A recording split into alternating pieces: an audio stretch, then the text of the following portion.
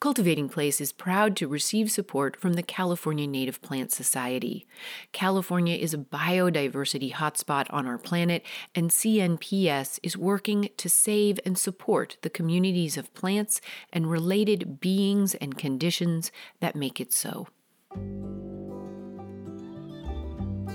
This is Cultivating Place. I'm Jennifer Jewell. Judith Larner Lowry is the plantswoman behind Larner Seeds, seeds for the California landscape, restoring California's landscapes one garden at a time. Founded in 1977 and growing strong, Larner Seeds is based in Bolinas, California. Judith is also the author of Gardening with a Wild Heart and The Landscaping Ideas of Jays, as well as several books on the edible plants of California.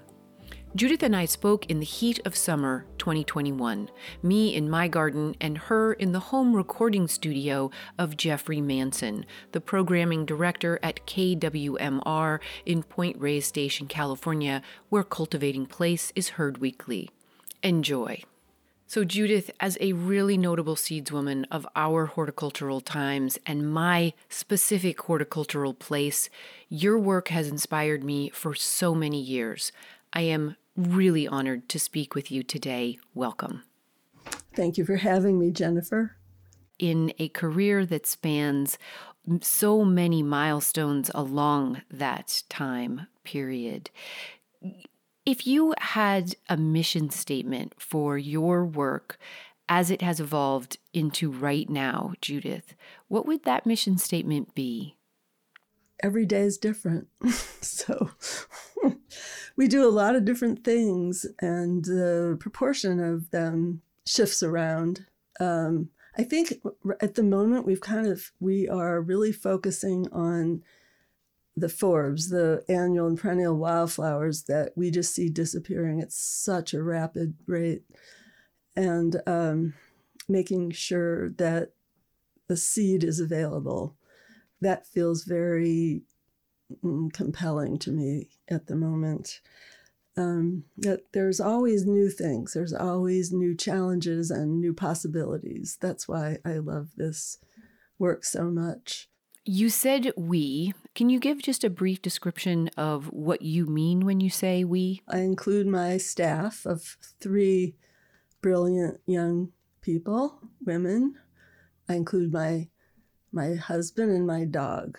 Could you give us a little bit of history on the people and places and plants that grew you into a woman for whom the learning about and sharing about and conserving of seed and native plants and native plant ecosystems would become a really motivating and organizing value?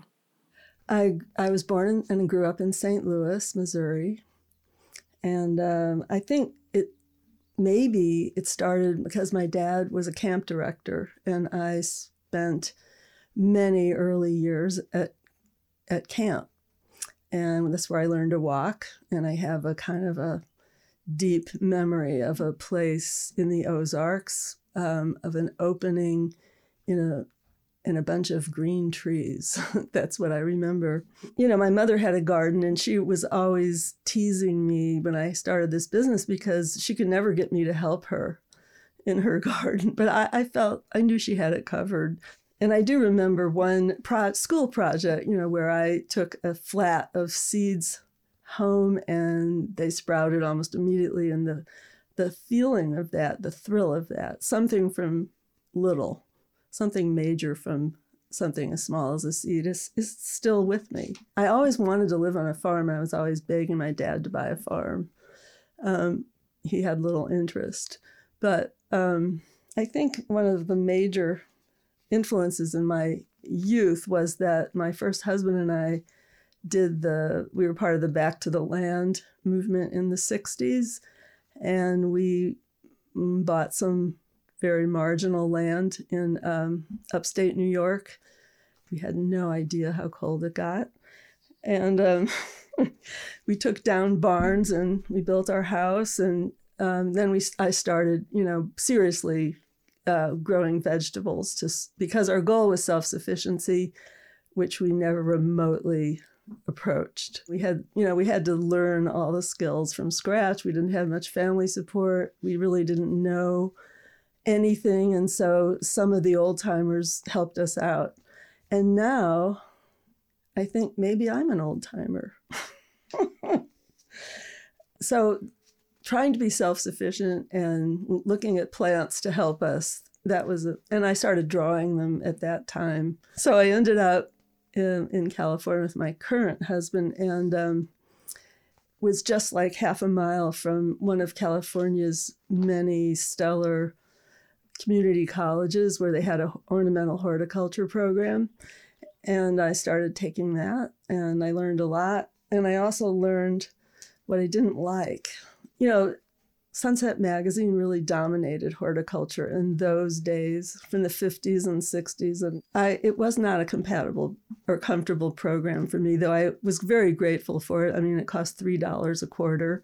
How could I complain? And I did learn a lot. And it was starting to make me uncomfortable. But about that time, I went to a meeting of a strange organization, something about rare fruit plants. I met Craig Drayman, the proprietor of Redwood City Seed Company, and I showed him some of my drawings, and he wanted me to do some drawings for his catalog, and he asked me if I wanted to apprentice or just work with him. And so I did for about a year. He is a brilliant and eccentric person. At some point, he said to me, I really think you need to start your own seed company. Craig was instrumental in providing encouragement and directional advice to Judith. First, he recommended she reach out to Gerda Eisenberg, founder of Yerba Buena Nursery, a large California native plant nursery. Judith would go on to work with Gerda at Yerba Buena for 8 years before relocating to Bolinas to focus on the continued establishment of her own Larner seeds. Now a well-known native plant seed company, I asked her more about her initial attraction to seeds. Well, seeds are like jewels. I mean, they're all different, all unique. They all have a different ripening sequence. Some of them dehisce, which just means splitting along a seam, like the way that lupin seeds do. Some seeds need pre-germination treatment and others don't. And some of the pre-germination treatments kind of scared me, but I made myself do it because it involves sulfuric acid. And, in later years, we stopped doing that and used really bad coffee instead, and that seemed to work. And sometimes we lit flats on fire if they needed that in order to germinate. Talk about those early years and the kinds of things you were doing and maybe the kinds of plants you were propagating at that time. I think the first thing I grew, which was something that needed a double pre-germination treatment, was redbud. At least at the time, we thought it needed that. We thought that it needed a soak in water that had just boiled for 10 minutes and then to be cold stratified in this refrigerator for 2 or 3 months and then sown. That's for plants that live in cold climates, and you're trying to grow it in a warm climate. So you're duplicating winter in the refrigerator. I remember when that germinated, I was so proud and so surprised and so relieved. But establishing a native plant seed company was about more than sourcing and growing the seed. Judith talks about some of the obstacles with recruiting gardeners to her native plant mission. I had learned a lot at Yerba Buena, and one of the things that Gerda loved was what she called her demonstration garden. Mm-hmm. And so I started one as well, but it was also a growing ground for seeds. So everything kind of was serving a double purpose. And I started to get entranced by the coastal dune and scrub plants and basically falling in love with the whole area. But I was very disappointed at how little, no one seemed to be interested in native plants. There wasn't a single native plant garden that I knew of then. And when I started kind of gingerly putting my ideas forth, I met with a lot of hostility. And what do you think that hostility was about? Maybe they thought I was telling them they were doing the wrong thing because growing non-natives. And at the time, I wasn't totally sure. I knew that I felt that these plants must have co-evolved and in complex ways. And every time I found an anecdote or a story or was told something by an ornithologist from Point Reyes Bird Observatory, I just glommed onto it. But I knew that I didn't know enough. And meeting with this negativity really encouraged me to go deeper. As a mail order business in its earliest forms, Larner Seed, did it have a catalog? That was probably 77, and it was a one-page catalog. And I was aiming a lot at other nurseries then. Yep. Not so much at homeowners or home gardeners. That came later, when I started to feel that what gardeners were doing mattered quite a bit.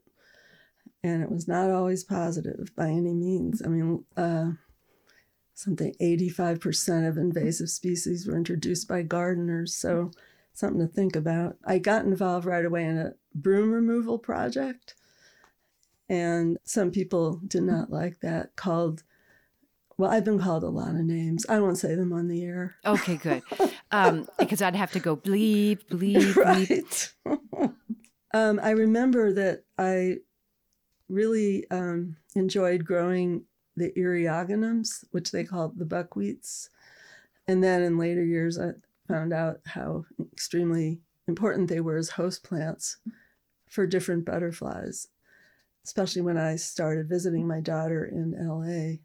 And every beach seemed to have its own pair of an eriogonum species with a butterfly, like the El Segundo blue. They were usually blues. And in one situation where the LA airport was kind of forced to create a kind of a sanctuary for this butterfly, they planted the wrong eriogonum, and it became a disaster. So that is an amazing example of how careful we have to be and how specific these relationships are.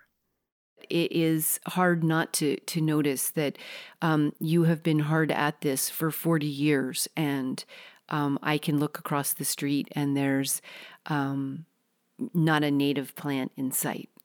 The only way I could handle this and other difficult realizations was to keep engaged in this way and do what little I could. So I started being in different shows like San Francisco Landscape Garden Show and various Native Plant Society wildflower shows in the spring.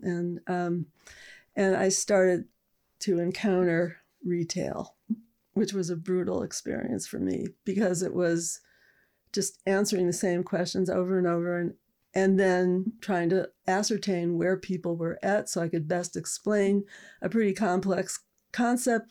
So I wrote, a handout, one sheet. That was like incredible realization that writing might be a useful tool. At what point does what you're doing become coalesce for you around this idea of restoration gardening? I started reading a writer called William Jordan III, and he was one of the first to talk about restoration. In fact, then I went to a conference and introduced myself to him, and he kind of gave a name to what I was doing, restoration.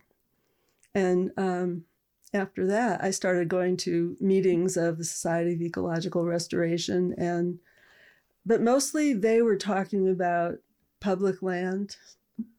And I became really convinced that gardeners who really manage quite a bit of land in this country needed to be part of this.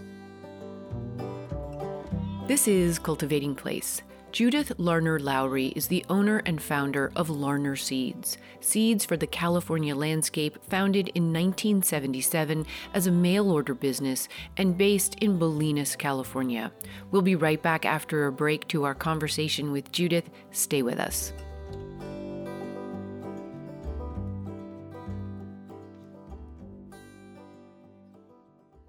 Cultivating Place is made possible in part by the California Native Plant Society, on a mission to save California's native plants and places using both head and heart. It seems a particularly apt partnership in conjunction with today's episode with Judith Larner Lowry of Larner Seeds, Seeds of the California Landscape.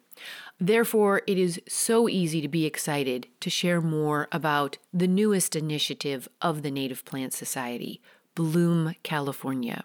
This campaign aims to increase native plant sales across the state, transforming our gardens, parks, business fronts, and beyond into native plant habitats. Over 85 nurseries across California have partnered to offer Bloom California native plants. Native plants highlight a beauty and relationship unique to your region. They support wildlife and are climate conscious. Visit bloomcalifornia.org to find a nursery near you and look for Bloom California logos at participating nurseries to discover these beautiful native plants.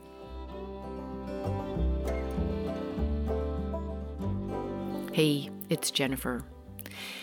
In the midst of this month of good seed around the country and the world, did you notice that theme of surrendering control came up again this week in conversation with Judith? It's perhaps an important thing to remember as we plan our spring and summer gardens. Where can we make a plan, and where can we leave planning to the plants and their seeds and their other friends, the birds and bees and butterflies and trees? It's worth thinking about.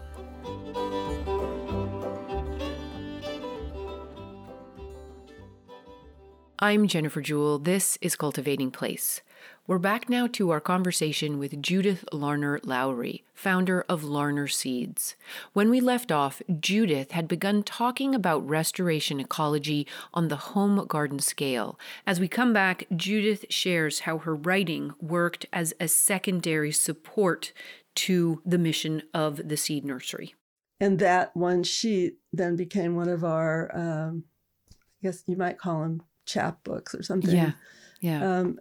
In our Notes on Native series, which then became a chapter in my first book. And all of the notes, most of them anyway, became chapters in my first book. So this business was like a platform for other things I wanted to do, like write and draw and influence people to do what I thought was right. So yeah.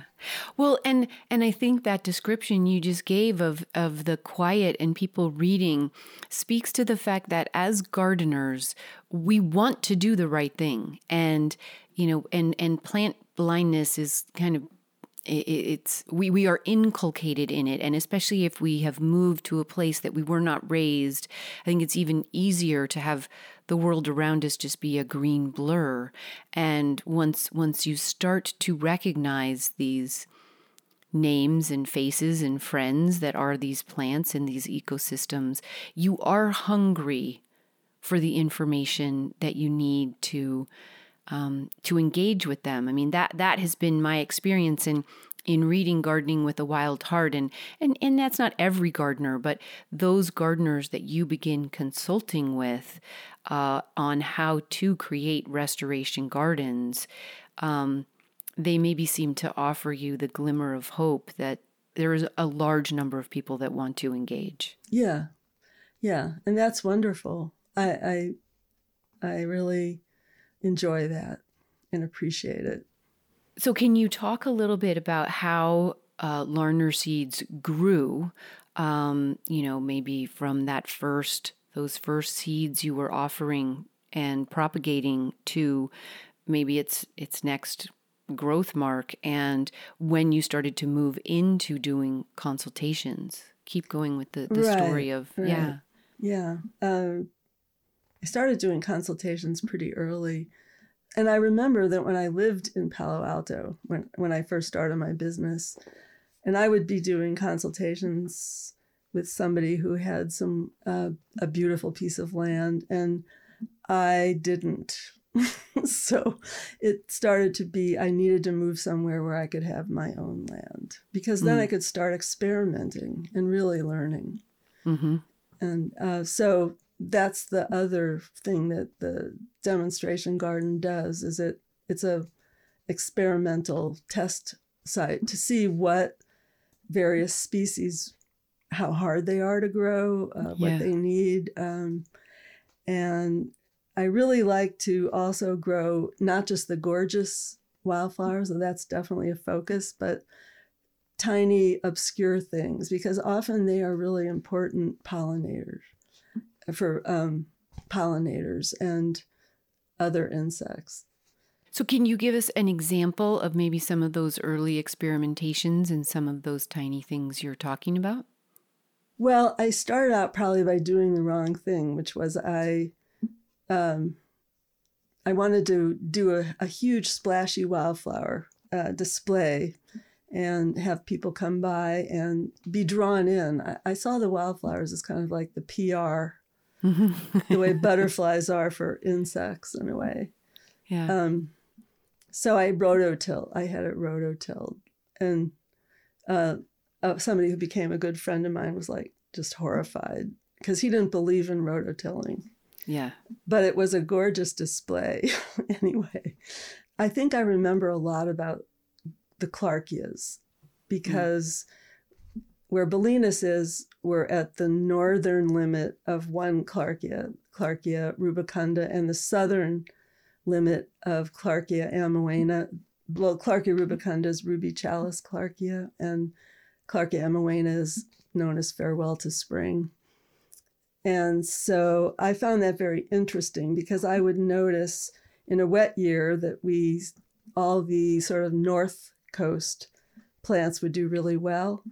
And in a dry year, other things would do really well. You know, from southern, we are really considered north central California, not northern California.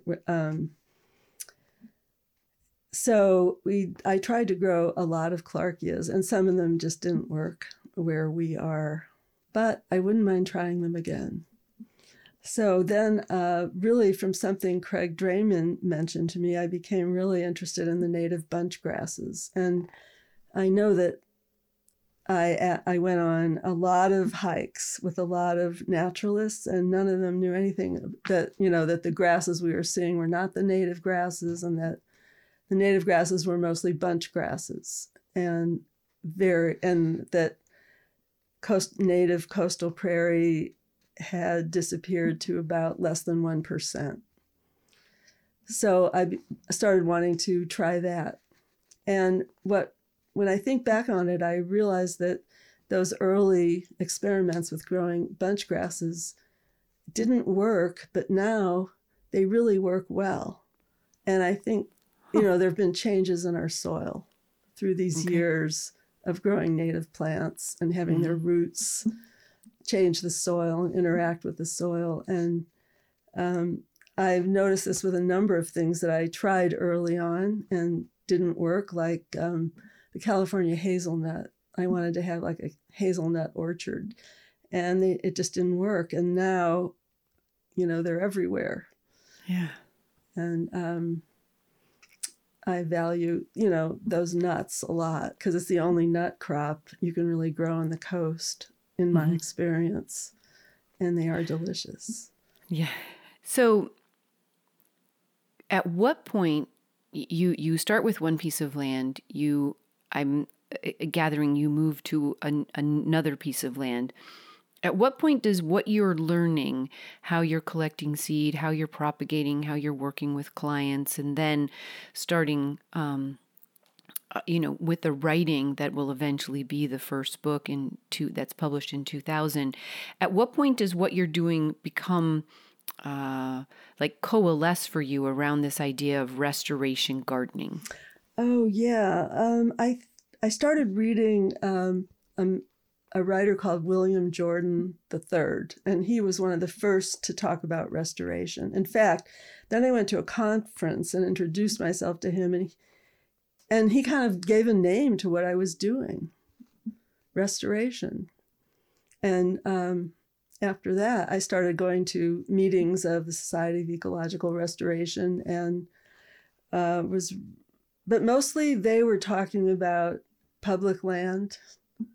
And I became really convinced that gardeners who really manage quite a bit of land in this country needed to be part of this. And so that became my focus. And that leads us, I think, beautifully into gardening with a wild heart, because that's where you really put together. I mean, it is essentially a manifesto for native plant restoration gardening, and how you do it, and why you do it, and all the different sources for information and knowledge, from the plants themselves to the ecosystems themselves to First Peoples and everything else that you can think of to put into your own learning about these plants in these places. And I want to circle back to some of the doomsday because I think it's important. Like, you have, even 20 years ago when this was published, you had some remarkable numbers behind this idea of the damage we as gardeners actually have done and can do if we aren't careful and we aren't loving and thoughtful in our approach. One of them being that statistic you gave earlier of 85% of all invasive species are those introduced inadvertently by home gardeners. Or intentionally. Intentionally, but not knowing that they're invasive, right? I mean, I've never heard a story of someone doing it on purpose, knowing that it was gonna. Oh, right. Yes, of course. Well, I say that, and then at the same time, I have to catch myself and remember that our, many nurseries are still selling broom and, yes. Nacella tenuissima. And, but anyway, I loved this idea. Like, I underlined it 1,000 times, Judith, that we as gardeners, we can find the time and the space to do a little atonement gardening, starting with our own gardens. And there was something really that resonated for me in that. And then you go on to give some beautiful descriptions of the different kinds of native gardens you see, and the kind of ideal version being this restoration garden. So this is in chapter 3 of Gardening with a Wild Heart, and you talk about these different ways to garden with native plants. And the first one you talk about are when we actually create what might be seen as a traditional kind of European style garden, using native plants incidentally. And then you talk about the collector's garden where, and I think all of us have seen gardens like this where you see, all the salvias or all the buckwheats. And that's, there can be tremendous beauty in that. And then you talk about the restorationist and what a restoration garden is. Can you define for people what that is and how it's different than those previous two? Well, I think it's a humble garden where the ideas of the land are expressed rather than imposing the gardener's ideas. And every situation is going to be different, but it starts with finding a model, something relatively intact that's nearby and in a similar situation. And from that, seeing what is beautiful and trying to recreate it. So you would get your plant list from that, and your sense of spacing, and it just becomes more and more refined as the years go by, and new ideas are tried out and may work or may not work. This is Cultivating Place. Judith Larner Lowry is the owner and founder of Larner Seeds, seeds for the California landscape, founded in 1977 as a mail-order business and currently based in Bolinas, California. We'll be right back after a break to our conversation with Judith. Stay with us. All right, so continuing to think out loud this week, I got some great answers to the seed questions of last week, but not enough to make a whole post. So please tell me, you out there listening and dreaming and gardening and scheming right now, which are your favorite plants to grow from seed? Which are your favorite seed suppliers? Did it surprise you to learn that a majority of Johnny's selected seeds are grown outside of the U.S.? I would love more thoughts on these topics, please. I know you're busy, I know, but hey, people, come on. It's seeds we're talking about here. Send me a note, and thanks to you who did. More on that soon.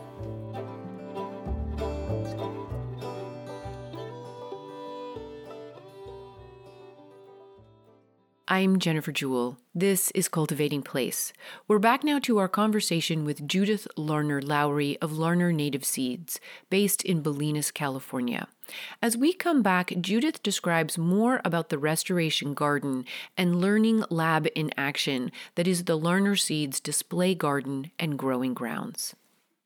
And your demonstration garden at the current location of Larner Seeds. Can you describe that for people as visually as possible? Because I think it is the restoration garden in action. And it's also a seed growing grounds. So one of my staff, Tina Kachin, has become really good at growing out seed crops in a very attractive way. So they're not fields, they're beds, or not beds really, but clusters, as natural as possible, but still so that we can collect the seed in a reasonably efficient way. So one thing I observed early on was that a lot of the plants that, like the coyote bush and the oaks, and other plants that were there formerly and are important parts of the ecosystem are rounded and mounding, and that is kind of a theme because we get major winds, and so I think that a lot of things people did that turned into big mistakes had to do with their idea of windbreaks, because these oaks and the coyote bush in particular are so good at filtering the wind, and that's what you want. You don't want it to hit. It's like with fences. Having spaces between the boards is better, so the wind can go through rather than slam into the fence and go up and over. But a lot of the Monterey pines and cypresses no longer had any foliage down at the bottom where we are.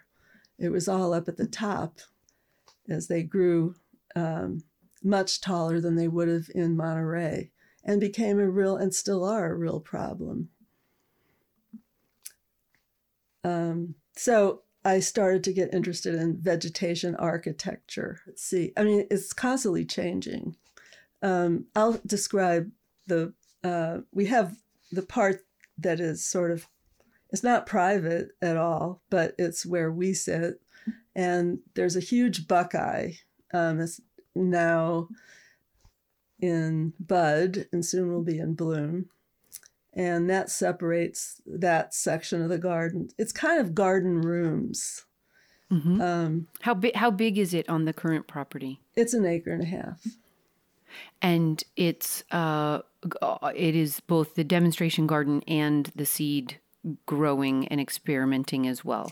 Yes, and then we have 80 acres in Mendocino Mendocino County, that are where we do a lot of wild collecting. Okay, so it's 1.5 acres, and at some sort of central point, there's this large buckeye. It's interesting to hear you say that it's in bud because ours have bloomed and are already going into summer defoliated dormancy. Yes, right. Yeah, interesting. Yeah. So you have this buckeye and it's some sort of central point. Yes. And so then in that particular area, I sort of let myself go into a kind of cottage garden-y kind of with cottage garden using natives. So there are a lot of flowering things. And the shrubs are also, that's where we have our container gardens, which I think is really fun to play with containers and figuring out what goes with what. And I used to do it because we would get just a very tiny amount of some seed, usually of some forb, and we don't want to take any chances with it. So we grow them in containers. But then they turned out, it was so beautiful and so kind of enjoyable to move them around that that started being something that I thought would appeal to a lot of gardeners. Yeah. I always want to go for the soft sell and never shaming. But so just to lure people in. And then I saw that Bart O'Brien, who I'd worked at Yerba Buena Nursery with and is now the director of the East Bay Regional Garden, Tilden, or it used to be Tilden. He also had a huge section of natives growing in containers. So then you don't have to worry about gophers, and you can, and that it's part of our grow out process. Yeah. Can you give us an example of a combination that you have in pots this year? Well, we're growing a lot of native bulbs in pots. So we've had quite a bit of camas in bloom for a while. Nice. And now the Tritolea is starting. And there's a really nice perennial called Hosacea gracilis. Used to be something else, but anyway, it's called the bicolor lotus, or other names that no one name seems to really stick, but it's a beautiful plant and it's low growing. And I found the seed in Bolinas. There's these what's called the sewer pond lands, and that's where sewage is processed.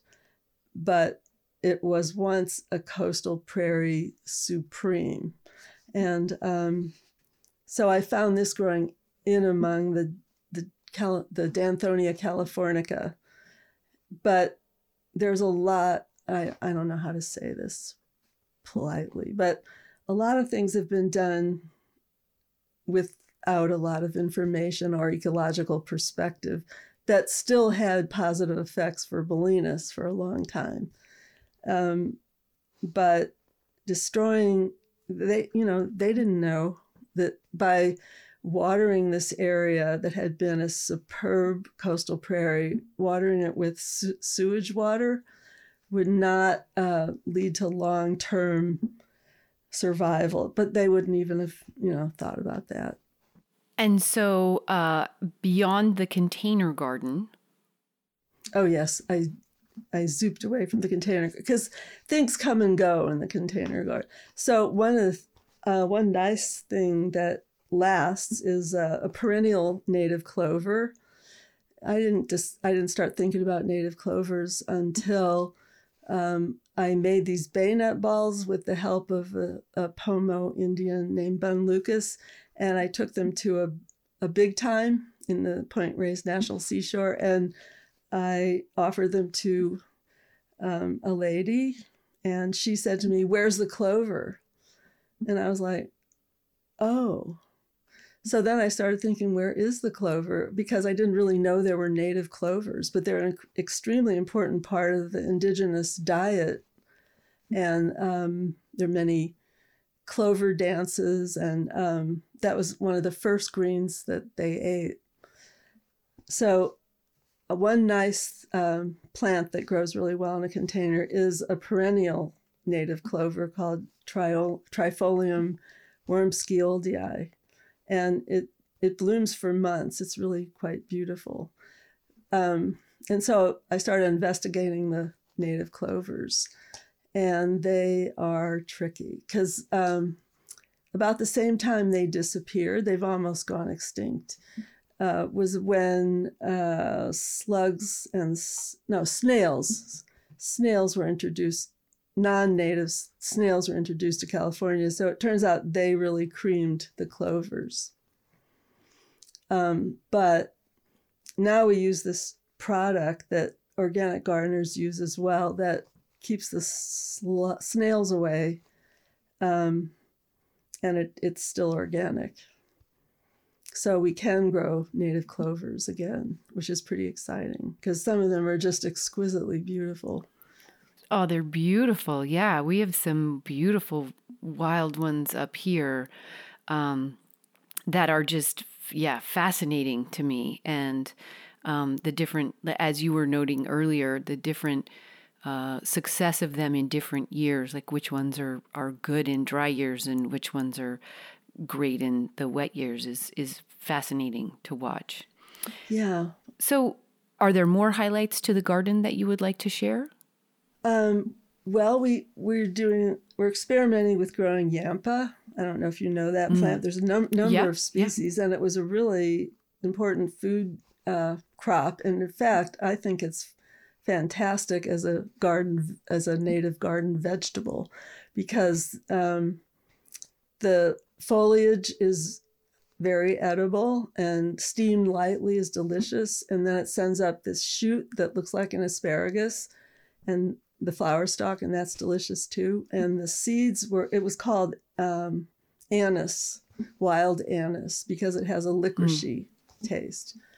So the seeds have that quality. And then in about July, I found that the root is sweet. It's like a sweet carrot. And we have a hard time growing carrots. So I appreciate this. And it's... and it's drought tolerant, and it's just like an amazing plant. And, you don't hear that much about it. But we also have an ethnobotanical component. So we're very interested in the native, native edibles. And do you have, you had mentioned that you had collaborated with a Pomo man on the bay balls. Had you... do you have regular consultations with the, different tribal plants people in your area? Sometimes, but he died. He passed away, and it wasn't. He was just teaching us. Me and a friend. Was pretty cool. Yeah, he taught us a little Pomo language, and we had signs up saying Pomo spoken here. He did teach at UC Berkeley as well. And what was his name? Milton, and his nickname was Bun Lucas. Your writing arc continues with quite a few of these themes. The idea of restoration gardening, of using your immediate environment and the native plants that remain as your guides, and native edible plants, and growing to harvest seed so that it's ethical. And these are themes that continue in your subsequent books, including the landscaping ideas of jays, and then a couple of books specifically on native edibles. When you look back over these many years now, Judith, are there kind of universal messages beyond the ones we've talked about? Could you define universal? You mean that it would apply to other places in California, or? Yeah, or or just that have remained kind of true throughout the range of your career too, I think? I just like knowing plants in all these different ways. And I've always gotten a lot of joy from finding quotes in old books or old texts or old authors that, just is incredibly appropriate and makes you wonder, oh, well, they already knew that. So what happened? Right. There were, especially the arts and crafts movement in California, they were very much interested in like the form of the California poppy and using it in architecture and ceramics and dishes. And that's always been very appealing to me, just to really immerse yourself in your place in all possible ways. Yeah.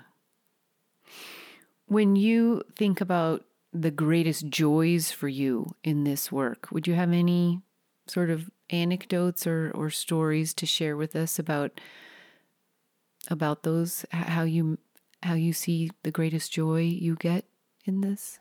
So many joys, one after the other. Well, I'm really so I'm always trying something new. So now I'm doing a collection of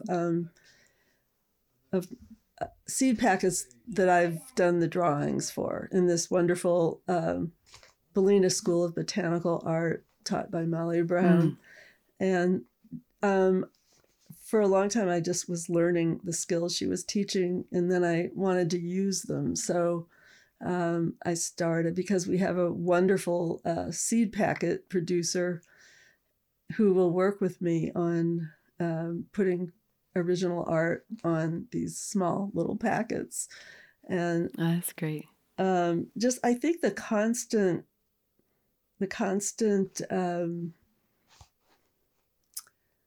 surprises is something that I really value. They're not always, of course, what I was expecting or even hoping for, but it's all learning. And I think that there's so many lessons about life lessons to be found in, when you surrender some of the control that a lot of some gardeners feel they must have. And, sometimes I fall prey to that as well, because I want people to be drawn in to this field, right?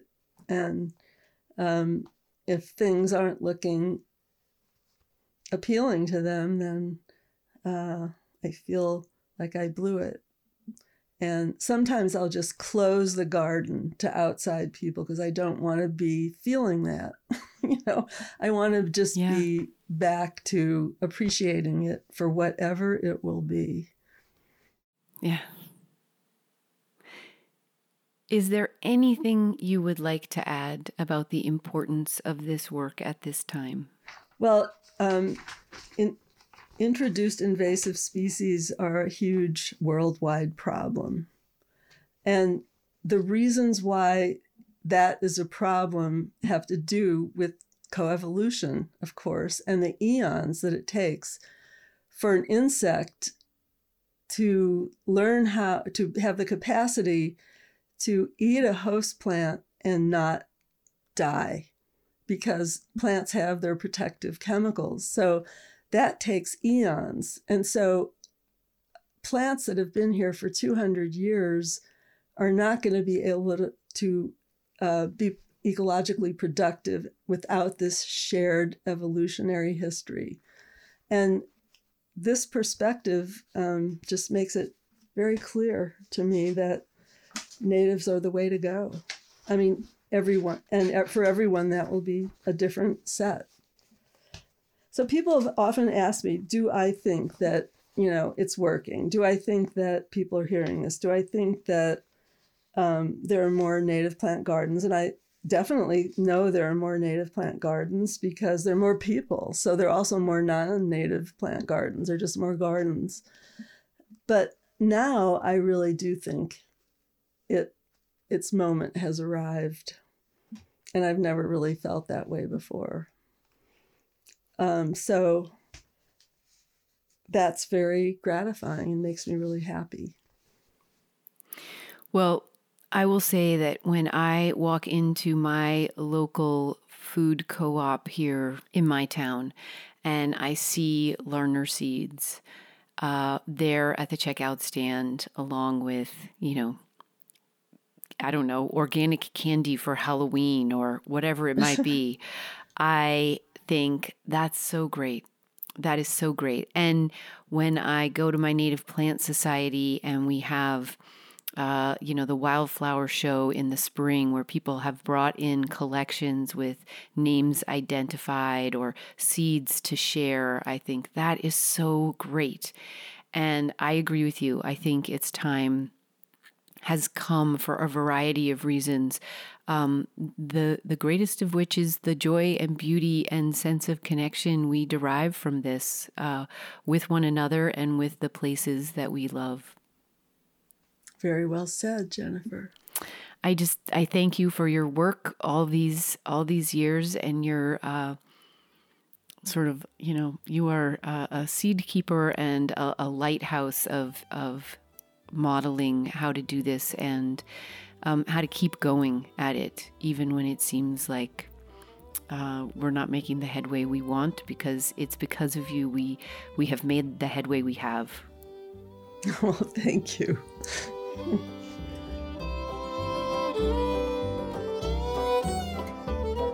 Judith Larner Lowry is the plantswoman behind Larner Seeds. She is the author of several books on gardening with native plants. Her first book is Gardening with a Wild Heart, Restoring California's Native Landscapes at Home, published by the University of California Press in 1909. Her second book is The Landscaping Ideas of Jays, A Natural History of the Backyard Restoration Garden, published in 2007. As such, both her seed and her written work really lay some preliminary groundwork for the ecological gardening precepts we're hearing more and more about from the likes of Dr. Doug Tallamy, whose best-selling book advocating for the use of more and more natives in our home garden landscapes, Bringing Nature Home, was also published in 2007. If there is such a thing as an elder statesman, Judith is such an elder seedswoman.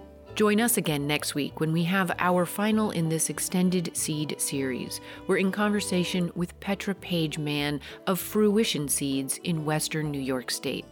She is a completely different but similarly passionate new generation seedswoman out to change the world. Cultivating Place is a co-production of North State Public Radio. Cultivating Place is made possible by listeners just like you and by partner support from the California Native Plant Society. To see historic and current photos of Larner Seeds and Judith Larner Lowry, make sure to check out this week's episode show notes under the podcast tab at cultivatingplace.com, where you can also subscribe to the podcast so you never miss an episode. The Cultivating Place team includes producer and engineer Matt Fiddler and producer and development director Sarah Bohannon. We're grateful for tech and web support weekly from Angel Hiracha. We're based on the traditional and present homelands of the Mechoopda Indian tribe of the Chico Rancheria. Original theme music is by Ma Muse, accompanied by Joe Craven and Sam Bevan. Cultivating Place is distributed nationally by PRX. Public Radio Exchange. Until next week, enjoy the cultivation of your place. I'm Jennifer Jewell.